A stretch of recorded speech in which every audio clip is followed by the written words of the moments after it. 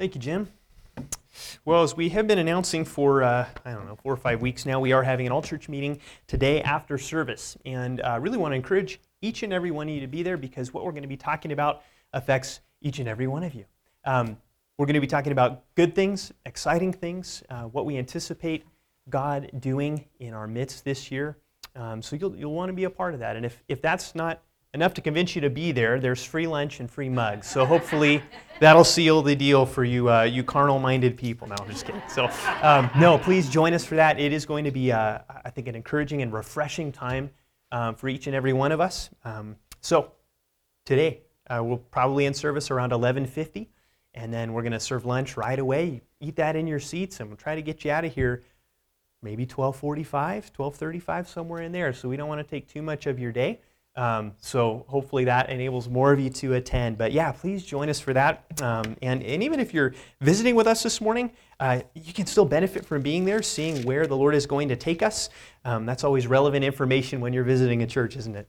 Well, go ahead and turn in your Bibles to Matthew chapter 20. Matthew chapter 20 for this morning. And kids, if you're taking notes on those little pieces of paper, the passage we're going to be in is Matthew chapter 20, verses 1 through 16. 1 through 16. Matthew chapter 20, verses 1 through 16. And we've probably all heard it. We've probably all said it. It's not fair. It's not fair. I think those are maybe the three most common words that people under age, 18 say, right? It's not fair, right? I was here first. She got more than me. Right? Kids, can you guys think of a time when you thought something was not fair? Probably a lot of times, right? Now, when it comes to how other people are treated compared to ourselves, we tend to be vigilantes for fairness. And we can be quite indignant when other people receive a better deal than we do, or when other people receive more for doing less. Now, for example, one of the most controversial issues of the past 20 years in America was affirmative action, right? If you guys remember affirmative action, which was recently struck down by the Supreme Court. Affirmative action allowed for certain racial groups to be given preference in college admissions or for job hiring, which prompted much outrage and claims of it's not fair, right? After all, many opponents said, shouldn't admission to college or scholarships or getting a job be based on merit rather than race, right? And that's a valid point, right? That's an important thing to bring up. But is it possible to have the same kind of attitude of indignation towards the grace of God? In our passage this morning, Jesus tells a parable to explain how God's grace puts the first last and the last first, and how He is wise, generous, and sovereign to give His grace when, how, and to whom He pleases. Let's go ahead and read our text, starting in verse 1 of Matthew chapter 20. For the kingdom of heaven is like a master of a house who went out early in the morning to hire laborers for his vineyard. After agreeing with the laborers for a denarius a day, he sent them into his vineyard.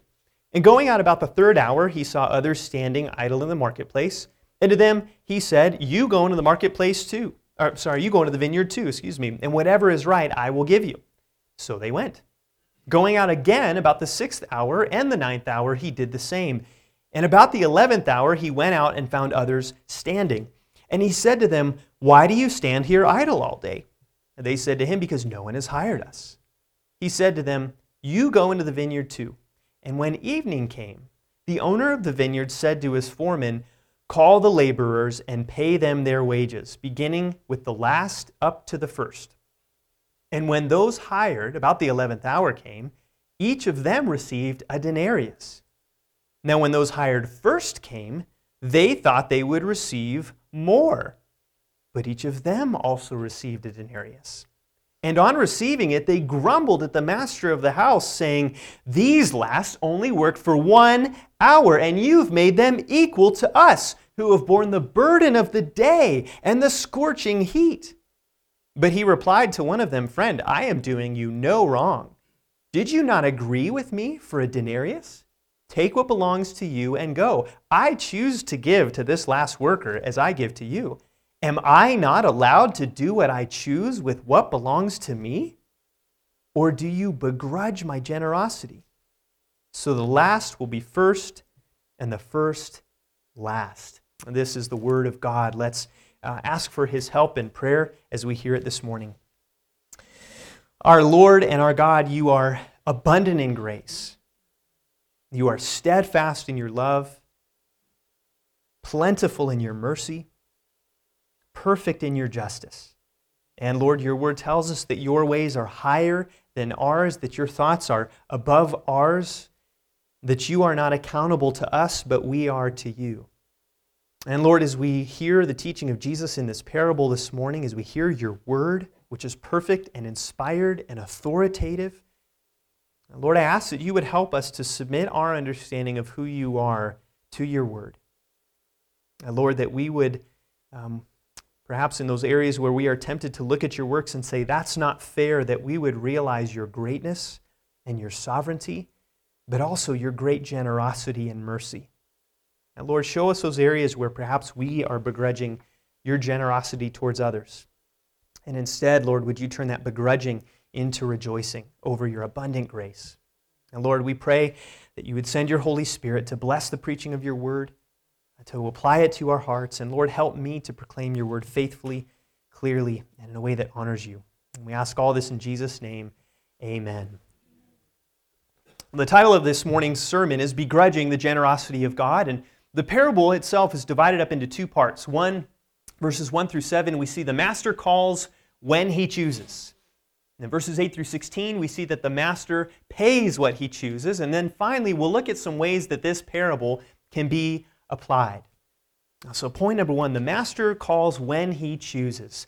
Now the context of this parable is actually set up for us by the previous section in Matthew 19. If you recall last week, we saw how Jesus describes the difficulty that the wealthy have to enter the kingdom of heaven.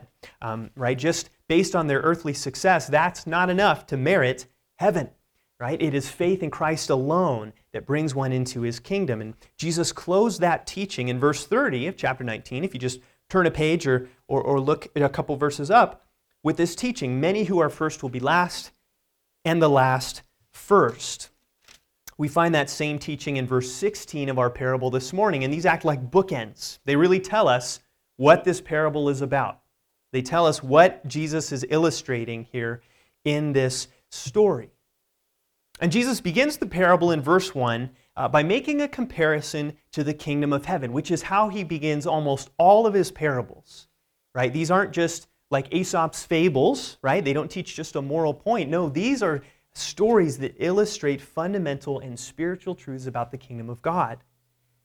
And as we see in verse 1, Jesus compares the kingdom of heaven to the master of a house. The master of a house. This is a landowner. He has property. He has a vineyard.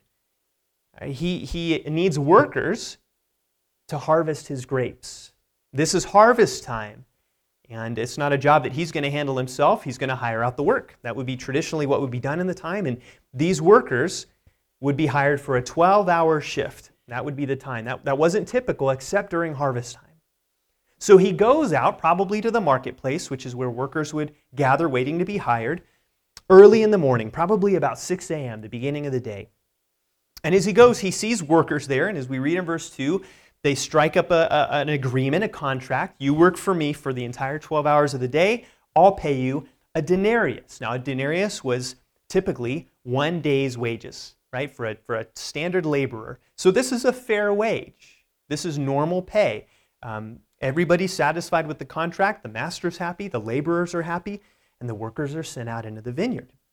But the master decides to hire more workers, and he goes back to the marketplace at the third hour, which is around 9 in the morning. And we look at verses 3 and 4, and we see there are others in the marketplace waiting for work. But the text says that they are there standing idle. They're there standing idle. Now, at first glance, that may suggest to us laziness, but that's not really what's being communicated here. They're there waiting to be hired. They just haven't been hired yet. They haven't been given any work to do yet. And so the master then chooses to hire them. But notice that the arrangement is different in verse 4. He doesn't say, I'll pay you a denarius. He says, whatever is right, I will give you. Whatever is right, I will give you. There's no stated price. There's no set in stone contract. He simply says, I'll pay you a fair wage. Now the day is 1/4 over, so maybe these workers are thinking, okay, I'll get 3/4 of a denarius since I'm working for 3/4 of the day. And he sends them out into his vineyard, and the text tells us he continues to go to the marketplace throughout the day at the 6th hour, which is around noon, and the 9th hour, which is around 3 p.m., continuing to hire workers to work in his field. Now, the text doesn't tell us why the master does this. All right, we don't know, does he need more workers? Does he has a very large vineyard? Is he wanting to help provide work to families in his community? Right? Maybe both. We don't know. But in any case, the householder continues bringing in workers to his vineyard throughout the day, making different arrangements with each set of workers. But when we get to verse 6, we see the last group of workers that the householder is going to hire. He goes out to the marketplace one last time at the 11th hour. That's 5 p.m. That's almost the end of the day. There's only 1 hour left to work in the vineyard at this point. Hardly any time at all. But the master still finds people there waiting to be hired. He asks them why you're standing there. They tell him in verse 7, nobody's hired us all day, right? We have not been hired. And one commentator suggests that these workers are maybe the least desirable workers, which is why they haven't been hired yet, right? They're the kids being picked last for kickball. But yet, look what happens. The master hires them too. Right? We see in verse 7, he says, you go into the vineyard as well. He tells them, go get to work. Now remember, there's only 1 hour left in the day, but still the master hires these workers. No arrangement for wages. No agreement on pay. But you can imagine these last workers are expecting a very small paycheck, right? 1/12 of a denarius, perhaps. And we'll get more into the meaning of this parable as we go, but it's pretty evident as we look at this first half of the parable that the master of the house represents God. He represents God, and God calls these different workers into his vineyard. Now, what's the vineyard? Well, the vineyard, I think, symbolizes something in this parable as well. It symbolizes God's covenant people, his kingdom. This is an Old Testament theme that is especially prominent in the prophet Isaiah. Now, if we look back over at Isaiah chapter 5, go ahead and turn there with me, Isaiah chapter 5, we see this theme of a vineyard. Isaiah chapter 5.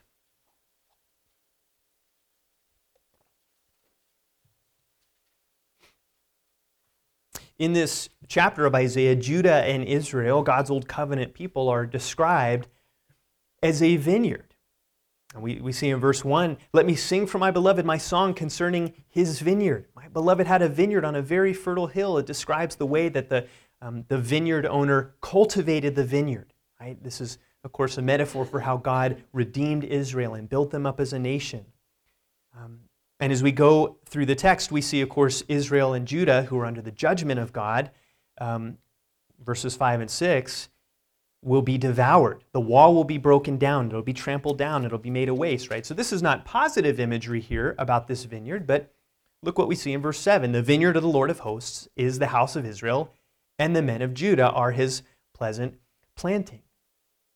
And so this is a symbolic theme that flows from the Old Testament, that this picture of God's vineyard are his people. They are his people.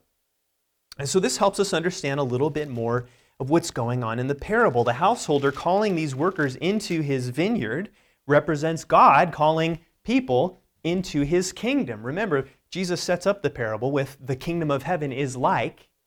Right? So it tells us that's a fundamental aspect to the meaning of this parable. God calling people into his kingdom. And like the master, God has the authority and the ability to call whosoever he chooses into his kingdom. And he has the authority to do this whenever he wants, whether the first hour of the day or the last hour of the day.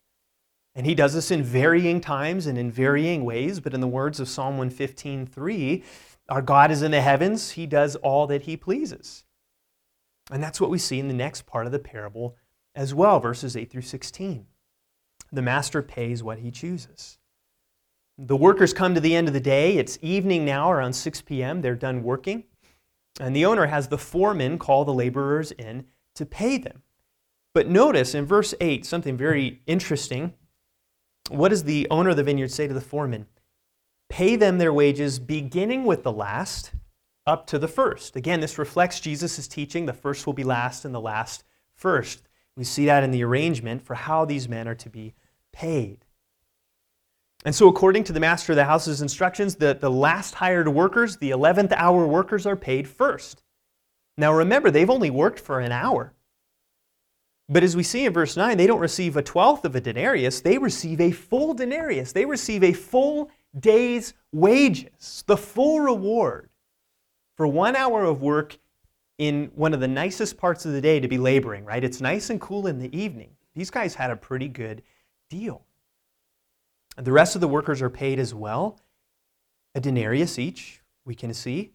And in verse 10, finally, the workers who were hired first are now paid last. They come forward to receive their wages, and we see in verse 10, they think they're going to receive more than a denarius. They think they're getting more. And that makes sense, doesn't it? It would make sense for them to get more because they worked for 12 hours. These other guys only worked for an hour, so it would be fair for these first workers to receive more, wouldn't it? Maybe 12 denarii, right? They worked 12 times as long, but no. Verse 10 tells us they each receive a denarius as well. And what happens when they receive it? They are indignant. They are angry. Verse 11 tells us they're grumbling at the master of the house. They say, these last ones worked only 1 hour, and you made them equal to us, who have worked during the hottest part of the day. Right? In other words, it's not fair. It's not fair. We deserve more if that's what they're going to get. It's not fair. But isn't this the natural bent of human nature? To want as much as we feel entitled to claim for ourselves what we feel we deserve, especially if we see other people getting a better deal than we do? But friends, this approach, this response ignores God's providence. It ignores God's plan. And the master of the house reminds both these workers and us of this in verse 13. Look how he responds. And this doesn't come across so much in the English, but in the Greek, these are really short, clipped sentences. So the master is not responding in a calm, nice way. He's actually getting indignant at the indignation that he's receiving from this worker. And he's essentially rebuking him here. And the first thing he says is, friend, I'm doing you no wrong. I'm doing you no wrong. The master of the house had not done anything unjust or unethical, had he? He'd not betrayed this worker. He didn't play a trick on him. And the second thing the master of the house says is, did you not agree with me for a denarius? We had agreed on a price at the beginning of the day. There was no problem then for you to receive a denarius. You did what you said you would do, work 12 hours. I did what I said I would do, pay you a fair day's wages. We've both fulfilled our ends of the deal. The master then is being perfectly just and honest, isn't he? He's not being underhanded. He did exactly what he said he would do. And the rebuke continues into verse 14. The master of the house reminds the worker, this denarius is what belongs to you. This is rightfully yours. You can now take it and go. After all, says the master, I can choose to give this denarius to you, and I can choose to give this denarius to the 11th hour worker. He has the freedom to do these decisions as he wants to do. And this is even emphasized more in verse 15. Am I not allowed to do what I choose with what belongs to me? Am I not allowed to do what I choose with what belongs to me? The vineyard belongs to the master of the house. The money belongs to the master of the house. The workers do not get to tell him what to do with his money, especially after they've already agreed to certain terms, right? And in the same way, God's grace is his to do with as he pleases. The things he provides for us in life, right? God owns everything. And what he gives to each one of us, he is free to do. If God gives one man a mansion and another a hut, it's all God's to do with as he pleases. And this is reminiscent of Romans chapter 9, in which God is compared to the potter and humans are compared to the vessels made by the potter. Verses 21 20 and 21, say this: "Who are you, O man, to answer back to God?" Right? That's what we could say to this servant here. Who are you, O servant, to answer back to the master?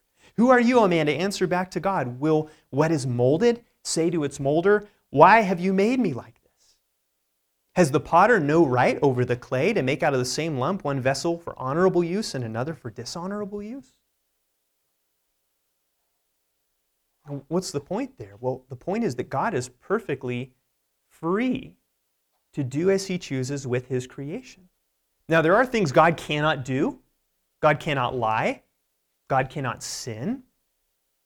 But God is also perfectly free. He's perfectly free to do whatever He pleases and to show generosity, grace, mercy, provision as He pleases. And God is not a socialist. God does not do equal distribution of wealth. God gives to some more and to some less. We don't know why He does what He does. We don't know why He provides what He provides. Right? We don't get that window into His inner workings. But He does not treat all men equally in terms of what He grants to them or what He gives to them. It's not based on our merit or who we are either, but based on His wisdom. Now, God is obligated in regards to justice, right? God always does what is just and right, amen? Amen. But He is free in regards to mercy. He's free in regards to mercy. One commentator remarks in this parable that those who had worked all day lost nothing. They lost nothing. Justice was served. They got what they earned, right? But mercy was added for the 11th hour workers. Now, is that fair? No. God is not bound by what is fair. He's bound by what is just. And He is free in terms of what is merciful. The householder concludes this rebuke with a remark that really puts everything in perspective. Do you begrudge my generosity? Do you begrudge my generosity? More literally in the Greek, does your eye see my generosity as evil? Right? Is your eye bad towards my generosity? Now, the first workers, they're not actually angry at a real injustice. No injustice has been done here. They're angry that these last workers received generosity.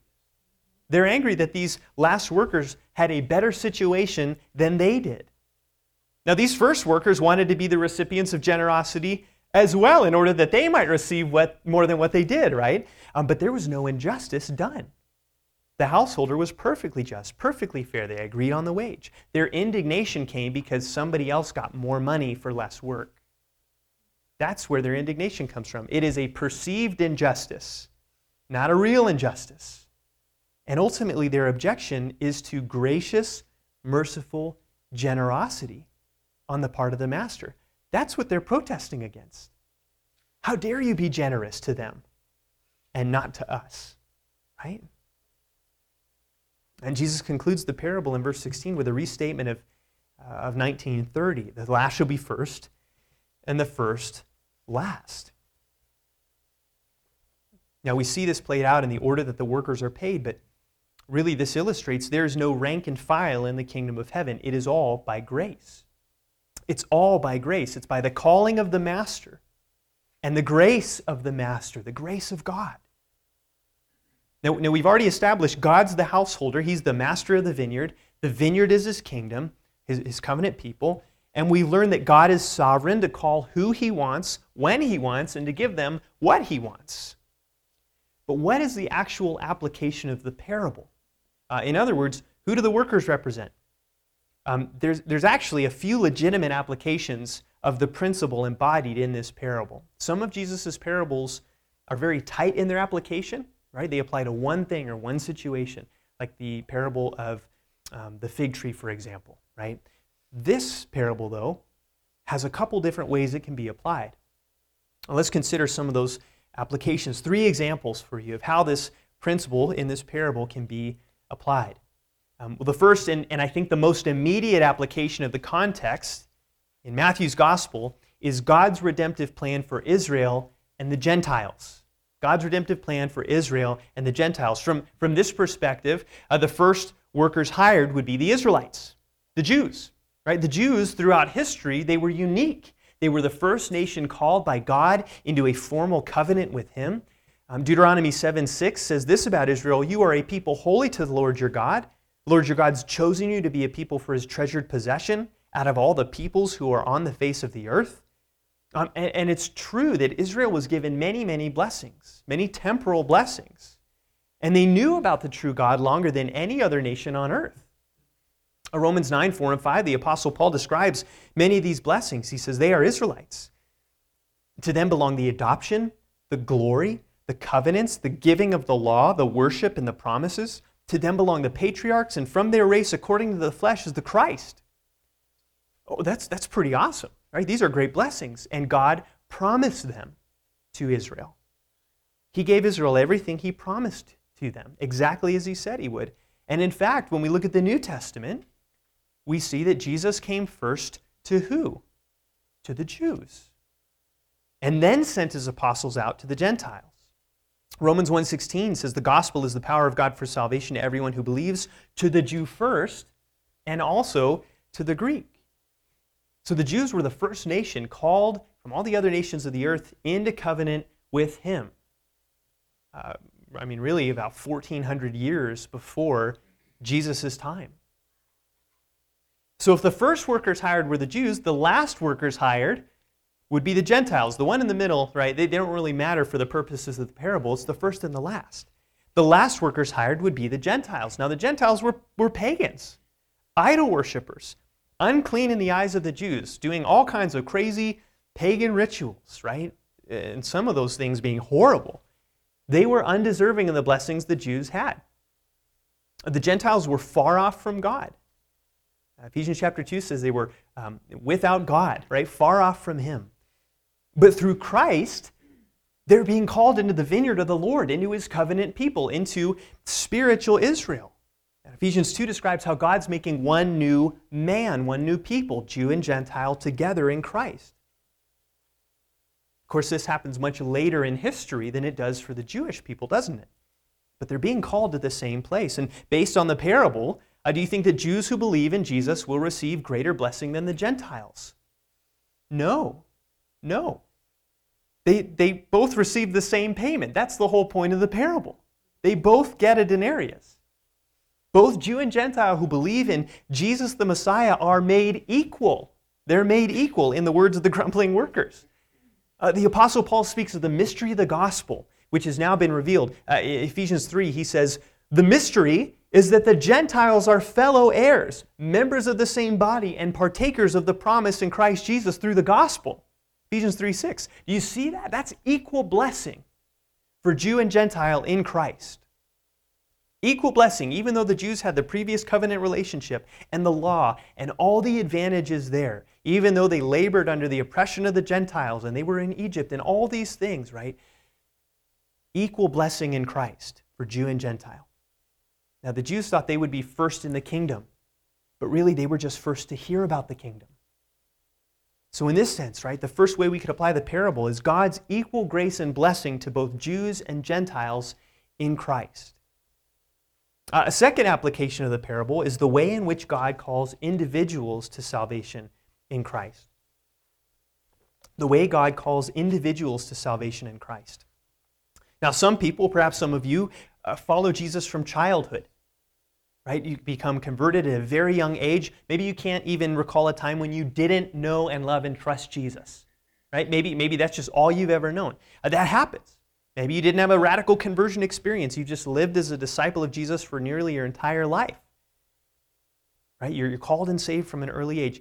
We could say these are the first workers, called very early on in life. But other people have a very different experience. For some people, most of their life is spent in sinful rebellion against God.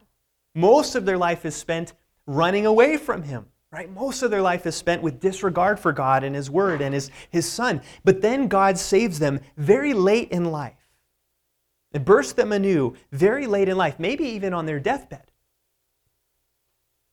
Right? Some people even live lives of great and heinous evil. And yet they believe in Jesus and are saved. And we could say these are the later workers who rack up a greater debt of sin in one sense, and yet they are equally forgiven in Christ. They are equally loved in Christ, equally co-heirs with Christ, equally Christians to the people who have followed Jesus from age 6. Now some people, generally it's not Christians who raise this objection, but some people say this is not fair, that horrible, horrible people who end up believing in Jesus later in life end up forgiven, while fairly moral people who don't believe in Jesus will not be forgiven. They say that's not fair. And that's true, it's not fair. God's not bound by standards of human fairness. But here's the important thing, it is also not unjust. It's also not unjust. God adds mercy to justice according to his sovereign will. Now, many people shudder at the name of Jeffrey Dahmer, one of the most notorious American serial killers, who was guilty of unspeakably depraved and gruesome crimes. Jeffrey Dahmer would be the kind of person that most of us would place in the same category if there were levels of hell, right? The same level as Adolf Hitler, right? We're talking about that level of wickedness. Yet what many people do not know is that Jeffrey Dahmer in prison had something fairly incredible happen to him. Roy Ratcliffe, a pastor, writes in his book Dark Journey, Deep Grace about how he was contacted to baptize Jeffrey Dahmer in 1994. You see, Jeffrey Dahmer in prison had received all kinds of Bibles, Bible study courses, gospel tracts. He had thrown most of those away, but there was one or two that he didn't get rid of, and he read those. And through that, Jeffrey Dahmer repented of his sins, professed faith in Jesus Christ, and was baptized. And 6 months later, he was murdered by another inmate. Now, Jeffrey Dahmer was a worker lately hired. And yet, in Christ, he received the same blessing, the same status, the same forgiveness as you or I. And we might struggle with that a little bit. Perhaps even some of you are going, I wonder if that was even a real profession of faith, right? Because we have such a hard time thinking that God could save such an evil man. And yet God does. God does. He, the Master, he's abundantly generous. He is abundantly gracious. He is fully sovereign to save who, when, and how he pleases. And what should our response be? Should it be skepticism of Jeffrey Dahmer's faith and testimony? I don't think so, right? We shouldn't be begrudging that Jeffrey Dahmer gets the same blessings as you and I, but that God was so gracious to save Jeffrey Dahmer. We should rejoice over that God was gracious and merciful and generous to such a man as that. In fact, at his sentencing hearing, Dahmer quoted 1 Timothy 1:15 through 16 in reference to himself, which says this, "The saying is trustworthy and deserving of full acceptance, that Christ Jesus came into the world to save sinners, of whom I am the foremost. But I received mercy for this reason, that in me as the foremost, Jesus Christ might display his perfect patience as an example to those who are to believe in him for eternal life." Originally, Paul, a man who persecuted Christians and very likely killed some, said those words about himself.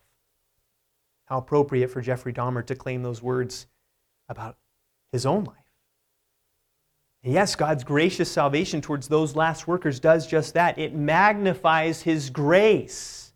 It magnifies his mercy. It magnifies his patience. And Jesus talks about this. It's really something where we know everybody's a sinner. We know everybody has fallen short. Everybody is condemned by the standard of God's law apart from Christ. One sin is sufficient to condemn a person to hell.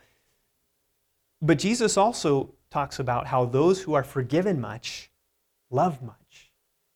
Those who come from a particularly rebellious, wicked life that is evident to all often shine brighter as trophies of God's redeeming grace. That grace is the same to each and every one of us. Okay? But in the eyes of people watching, to say, God saved even him, God saved even her, that's incredible. That's incredible. It is a trophy of his grace, a cause for rejoicing, for praise, for worship, not for begrudging his generosity or saying it's not fair. No, we should rejoice that God showed such mercy to even a person like that. So that's the second application, the way in which God calls and saves individuals. A third application of this parable is the different ways in which God blesses labors for His name. Now, some people labor tirelessly. They work faithfully for decades. They see little fruit. Jeremiah the prophet, for example, prophesied faithfully and nobody listened to him. Nobody listened to him. William Carey, the first international missionary, labored in India for 7 years before he saw his first convert.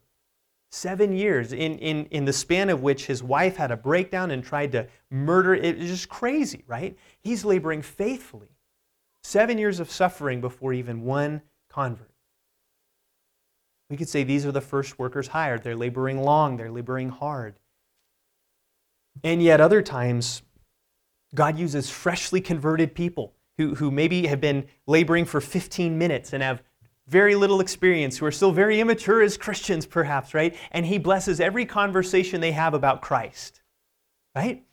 God is pleased to bless His word and His servants with the results He wants. And we should rejoice to see other servants seeing great success for Christ's sake, even if it's greater success than we may be seeing from our own labors. And brothers and sisters, that's one of the reasons we want to be committed to praying for other local churches, right? We know we're a small church, right? We want to see God do great things this year, of course. But we know we're a small church and we're trying to be faithful and we're serving and we want to honor the Lord, right? And we may see other churches being blessed more. Let's praise God for that. Let's rejoice in His generosity and His grace. That's why we want to pray for other local churches, is to praise God for His kindness and His grace through their ministry. So friends, what is your response to the generous grace of God? Whether it's about the way that God saves some and not others, whether it's about who God saves, whether it's the way that you see God maybe blessing somebody else much more in their life, giving them a much easier life than what you're dealing with. Maybe other people are healthy and you deal with chronic illness and you say, God, why are you blessing them that way? Do you often find yourself saying, it's not fair about God's sovereign grace towards sinners? No, brothers and sisters, let me encourage you. Let's change that perspective. And instead of focusing on our idea of fairness, let's focus on the generous and merciful grace of God, because what we don't realize is that we have also received God's generous grace and mercy. All that we've received from Him is far more than we deserve. Far more than we deserve. And really the greatest grace of all is God sending His Son, the Lord Jesus Christ.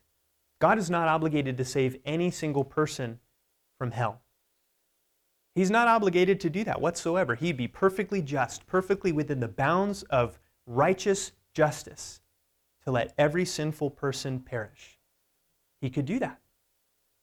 But that's not what He's chosen to do. He's chosen to show grace to sinners, to provide a Savior for all who believe in Him. And so if you're here this morning, if you believe in the Lord Jesus Christ, you have received this abundant grace, right? You have received it. And what can we begrudge God for in light of all we've received in the Lord Jesus Christ? Amen? That is a cause for constant worship, constant rejoicing, regardless of what other people may be getting. We've received far more than what's fair, brothers and sisters. We've received abundant grace in our Lord Jesus Christ. Well, let's pray and give God thanks. Our Lord and our God, You are not fair. You are not fair, and we rejoice in that, Lord. For if You gave us what was fair, our souls would be condemned to hell, and there would be no hope for us. For Lord, we know we have sinned, we've transgressed Your law, and You would be just to punish us accordingly. But Lord, You chose to do what was not fair, sparing us,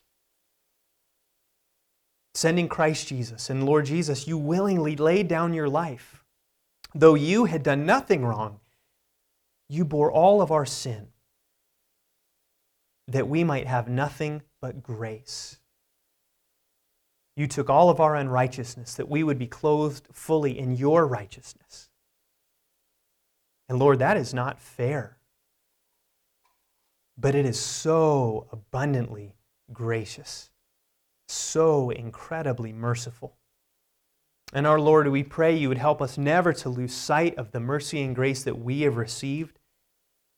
And that out of that, Lord, if we see others being blessed in ways that we may be tempted to envy, that you would help us to remember all we've received from your hand, all of your blessings, all of your benefits, which are given to us fully, freely, and forever in our Lord Jesus Christ. And we give you thanks in his name, and we confess you are the free and sovereign God. In Jesus' name, amen. Amen. A benediction for you as we prepare for lunch. The grace of the Lord Jesus Christ and the love of God and the fellowship of the Holy Spirit be with you all. You are loved. Again, please go ahead and once the food is ready,